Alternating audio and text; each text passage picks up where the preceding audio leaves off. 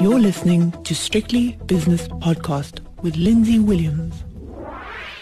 With me today is Hannes van den Berg, who's co-head SA Equity and Balanced, and also Rahana Khan, portfolio manager, both at 91 in Cape Town. Hannes, I'd like you to set the scene if you would. Let's look back at the second quarter for balanced and general equity strategies at 91. Maybe you could sort of set the tone for the atmosphere over the second quarter, because it's been very interesting. Yes, thanks for the opportunity and good to chat to you again, Lindsay.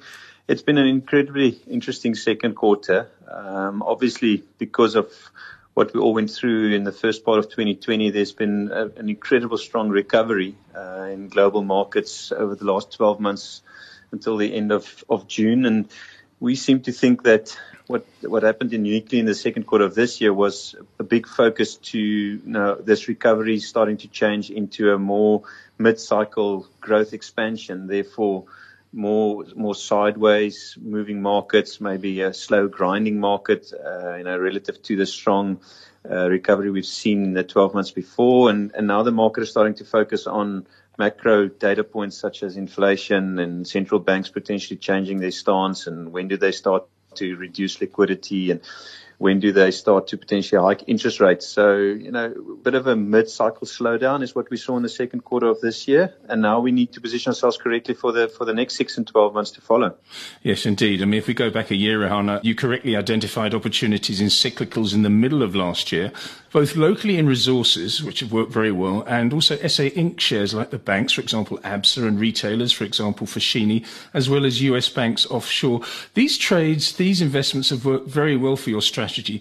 But does what Hannes just hinted at, i.e. reduced fiscal and monetary stimulus, make you slightly nervous and make you want to either take profits or at least trim your positions and tweak your strategies?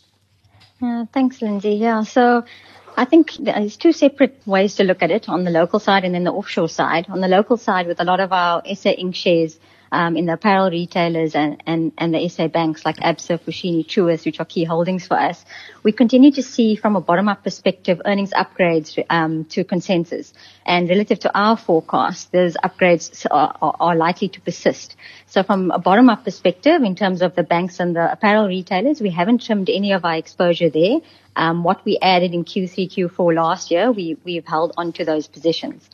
I think a little bit different on the mining side. Some of our platinum and general mining exposure, we still have healthy positions in those particular counters. We did start to trim some of that exposure at the beginning of Q2, probably a little bit more aggressively, and then a little bit more to the tail end of Q2. But we still have a healthy position there. And the funding, I mean, we were actually, in a position where we were looking to, from a bottom-up perspective, found really good ideas in the likes of Aspen and Life Healthcare in the portfolio, and we were looking for funding for those particular ideas. And so that's where those funders came from. On the offshore side, it's a little bit different in terms of the US banks that we added in Q3 and enhanced that position subsequently. We're currently sitting with that position at a third of the size that it was at peak levels. And I think the reason for that is the reasons for buying it in terms of the earnings upgrade cycle, the valuation levels, share buybacks, dividends getting resumed, all of those kind of things have essentially played out. And we've seen really good upgrades there. Valuations are now more fair to full. So it made sense in terms of actually trimming some of that position down because it had worked so well for us. On the other side of the equation, we started to find opportunities in, more steady compounder-like companies from a bottom-up perspective that kind of had lagged a lot of the growth trajectory that the market had in Q4, Q1. And those kind of companies we found in the healthcare space, offshore, like United Health Group was a stock we added to, as well as Johnson & Johnson, or in the defense sector. So, as you can hear, there is overall the portfolio still has a very much pro-cyclical tilt, but we did take some profits from the cyclical trade, to put it in more quality compounder type companies, because from a bottom-up perspective, those were flagging more interesting. That's interesting. You say you trim some positions in order to fund other positions, maybe because you're thinking that there is a shift, a sectoral shift to look forward to. And Hannes, on that note, you have an approach. You have a unique approach at 91, where you look at earnings revisions. It's unique in South Africa anyway. How does it adapt when growth or value styles are rising or waning? Obviously, growth has been to the fore for so many years, but suddenly value made a bit of a comeback. Does that affect your earnings revisions policy? I mean, and when I think of earnings revisions, I think of, for example, Aspen, which is one of the shares that you highlighted in your presentation that you kindly sent me as a company that has a prospect for earnings revisions upside. Yes, Lindsay, the earnings revisions philosophy about improving sentiment and the market upgrading their earnings forecasts for specific companies, we believe that drives share prices and we believe that drives outperformance. Obviously, we try and avoid those where sentiment and earnings revisions are deteriorating.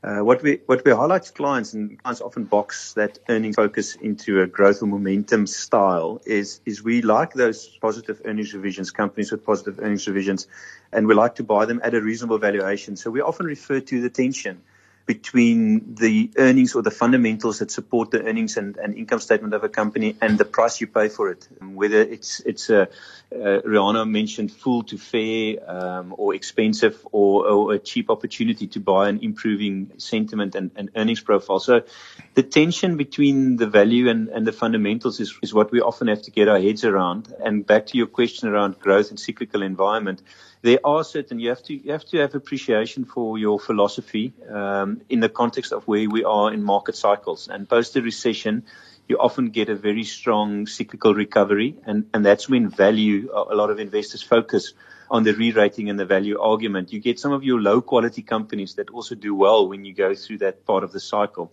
Where we are now, as I've said, we're going to the more steady growth expansion phase, and Rihanna, I've mentioned some of the changes we've made to the portfolio to accommodate for that. And what we do, for example, in a stock like Aspen, a company that's gone through an incredibly tough period from a balance sheet perspective, and their strategy got questioned, the strategy of buying certain patents and rights and right sizing them and positioning them correctly and therefore extracting more value. You know, that whole model was questioned a few years ago. What they've done since then is they've sold the infant milk formula business. They've also managed to sell one or two of the European businesses to address the balance sheet issue. Some of the rest of the operations are starting to, you see utilization and production rates starting to increase. So management's done a good job about positioning the existing or old business. And then you see the benefit of vaccine manufacturing and production. Their facilities in South Africa, certain percentages of that manufacturing that they can allocate to the international vaccine manufacturers.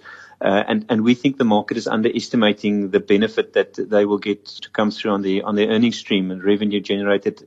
Obviously, there are a lot of questions around at what margin vaccines will be manufactured. It will probably be not be done for big profits, but these companies will still earn a small margin, and therefore there's an earnings benefit for the likes of Aspen. And Rihanna mentioned the hospital companies. A lot of pent-up elective surgeries that as the vaccine gets rolled out, maybe not in the next 3 to 6 months, but in the period thereafter, 12 to 18 months, people will return back to hospitals. So paid patient days, elective surgeries will start to pick up, and therefore the utilization rates or occupancies, if you want to call that, at hospitals will start to pick up. And we think the market's underestimating the earnings recovery we'll see in the hospitals and the likes of Aspen. So you're buying these companies at incredibly attractive valuations, but the growth in earnings over the next 12 to 24 months will be very strong.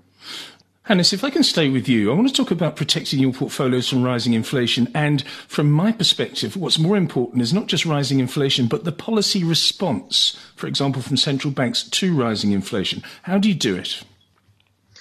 Lindsay, it's a topic that Chris Freund and Rihanna and I and the rest of our co-portfolio management team discuss almost every day. From an inflation perspective, people always worry about prices. Take the oil price as an example. When the oil price is at $25 or $30, people worry about it because it's too low. When the oil price is at $120 a barrel, people worry about it because it's too high. Inflation is a bit like that as well. When inflation is too low, markets worry about it because there's no pricing power, and sort of the supply demand dynamics aren't great. There's not enough demand. And when inflation is too high, people also fret and stress about it.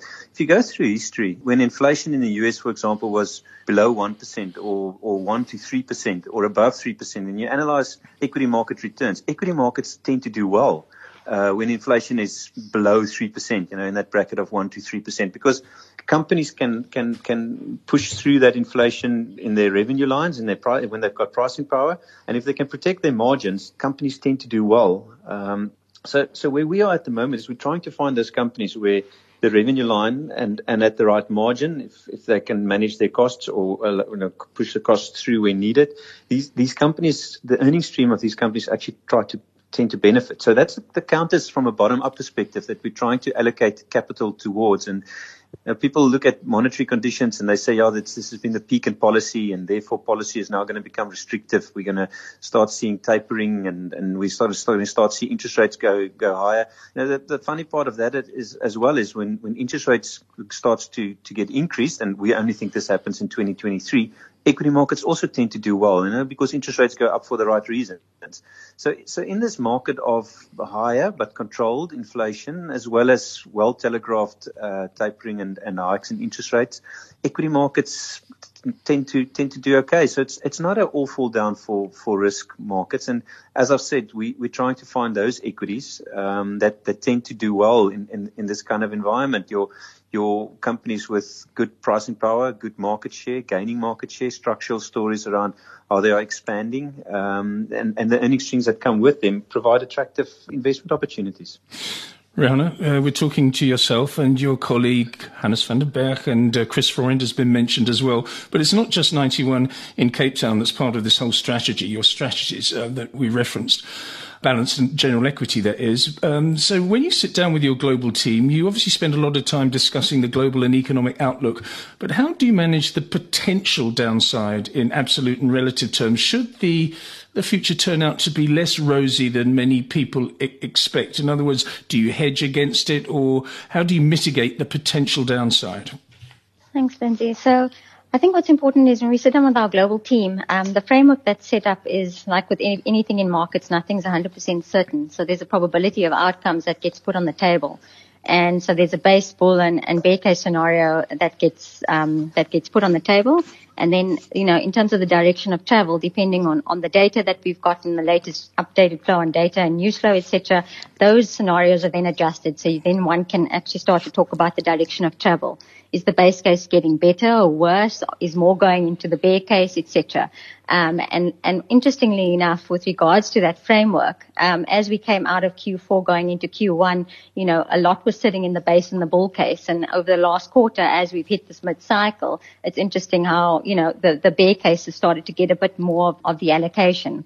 What this does do in terms of your portfolio construction is, as we spoke about before, is we were very pro-cyclical in our portfolios, and we still are very pro-cyclical, but it does, put that probability weighting of a scenario that could be less favorable on the table, and therefore reflects in your position sizing related to those positions. So yes, still convicted on the cyclical recovery, but just making sure that the sizing of those positions are correct relative to what the potential outcomes are. Hannes, it would be remiss of me not to talk about the recent civil unrest in the Republic of South Africa. Many people are saying, well, it was just a moment in time and it's been quashed now. But on the other hand, as we're pre-recording this podcast, I noticed that Transnet has declared force majeure because of a cyber attack. Maybe that's not part of the civil unrest that we saw, but it just underlines that there are potential risks in South Africa. When you sat down with your team, did you say to yourselves, well, this actually changes things, or did you just say, this is, as I said in my introduction, this was a moment in time? Please tell me. Yeah, Lindsay, you know me as a glass half full person. When we sat down, we said, look, markets always come with risks, and this is not the first time. Look, nobody can speak positive about what has happened over the last month in South Africa with regards to the riots and the unrest. It's terrible to see, and we have to ask ourselves why is all of this happening? And maybe there's a lot of lockdown frustration, and people are hungry and they're struggling to make a decent earning from wages and salaries. So there's a lot of pressure in the system, and that we all saw the frustrations come out. But This is not unique. I mean, we've had our strikes in the past. We've had change in financial ministers. We've had our ups and downs in South Africa, and that's part of not only South Africa but emerging markets. You go through these phases where we have issues, political issues like this. If you quantify it to the earnings of a lot of the companies, I mean, they all came out with percentages of stores closed down and distribution center disruption, and you've mentioned Transnet and the other disruption that goes with it. But if you stress test the revenue and the earnings of these companies, a month or 2-3 of disruption is a percentage point or even less than that sort of change to the earnings expectation of the company. And it's a 1 PE, a 1 year event. It's not recurring. So you don't expect it to happen every year. I guess that the knock-on effect is what's more difficult to quantify. You know, people are reducing the SA GDP rate by 50, 60 basis points for this year. Investment slows down and you need investment for a multiplier effect. It drives growth, it drives job creation, it drives a lot of that. So the sentiment knock to consumer and company investment is the part that as a team we're consistently discussing and debating, and we need to see how that plays out over the next 3 to 6 months and potential change in Delta. When we speak to foreigners, people who also invest in South Africa, they look at it and they say this is another emerging market event. It's unfortunate to see, but we're actually seeing 1 or 2 of them coming in to buy some of our bonds and banks. So it's an interesting dynamic, but it's a once-off event, and hopefully, there's a lot of positive contribution from people with a positive mindset to help correct what has happened over the last month and for us to soldier forward. Okay, let's wrap this up now, Rihanna. South African equities have had a terrible time. They've sort of trod water at best, and at worst have been terrible underperformers compared to emerging market peers and, of course, the developed world. But something's happening. They've been ignited. Is it just a bounce back from ridiculously low levels, or has something structurally really changed in the South African JSE equities? Look, I think the answer is twofold. I think, the reality is these stocks were very hard hit going into the COVID crisis. But like you rightly mentioned, they were underperforming leading into that. So what we are witnessing, which is what we are taking advantage of, is a lot of these businesses will recover to their 2019 earnings levels over the next 2 to 3 years. And they're trading at reasonable valuation, and that's essentially why we're holding on to these shares. In terms of the medium to longer term outlook, structural reforms are, moving in the right direction at the moment, but the reality is it hasn't been enough. So we've been helped out by, the commodity markets of late, helping our current account balances and all of those kind of things, which is all supporting South Africa for now. But in terms of the medium longer term trajectory for these businesses to actually outgrow their 2019 earnings and beyond post 2022, 2023, you need GDP growth in South Africa to, be more than the 2% that's kind of being banted around. And so, more needs to be done on the front of that structural reform. And obviously the situation is pretty fluid at the moment, and something we are keeping an eye on. Final word to you, Hannes, and I just need bullet points on the opportunities that you see for the second half of the year. Lindsay, I still think growth will come through globally. The Delta variant and the risks or nervousness around it, people are questioning whether growth is sustainable post the strong recovery that we've seen. I still think we'll get confirmation of that. I think, inflation concerns will always be around.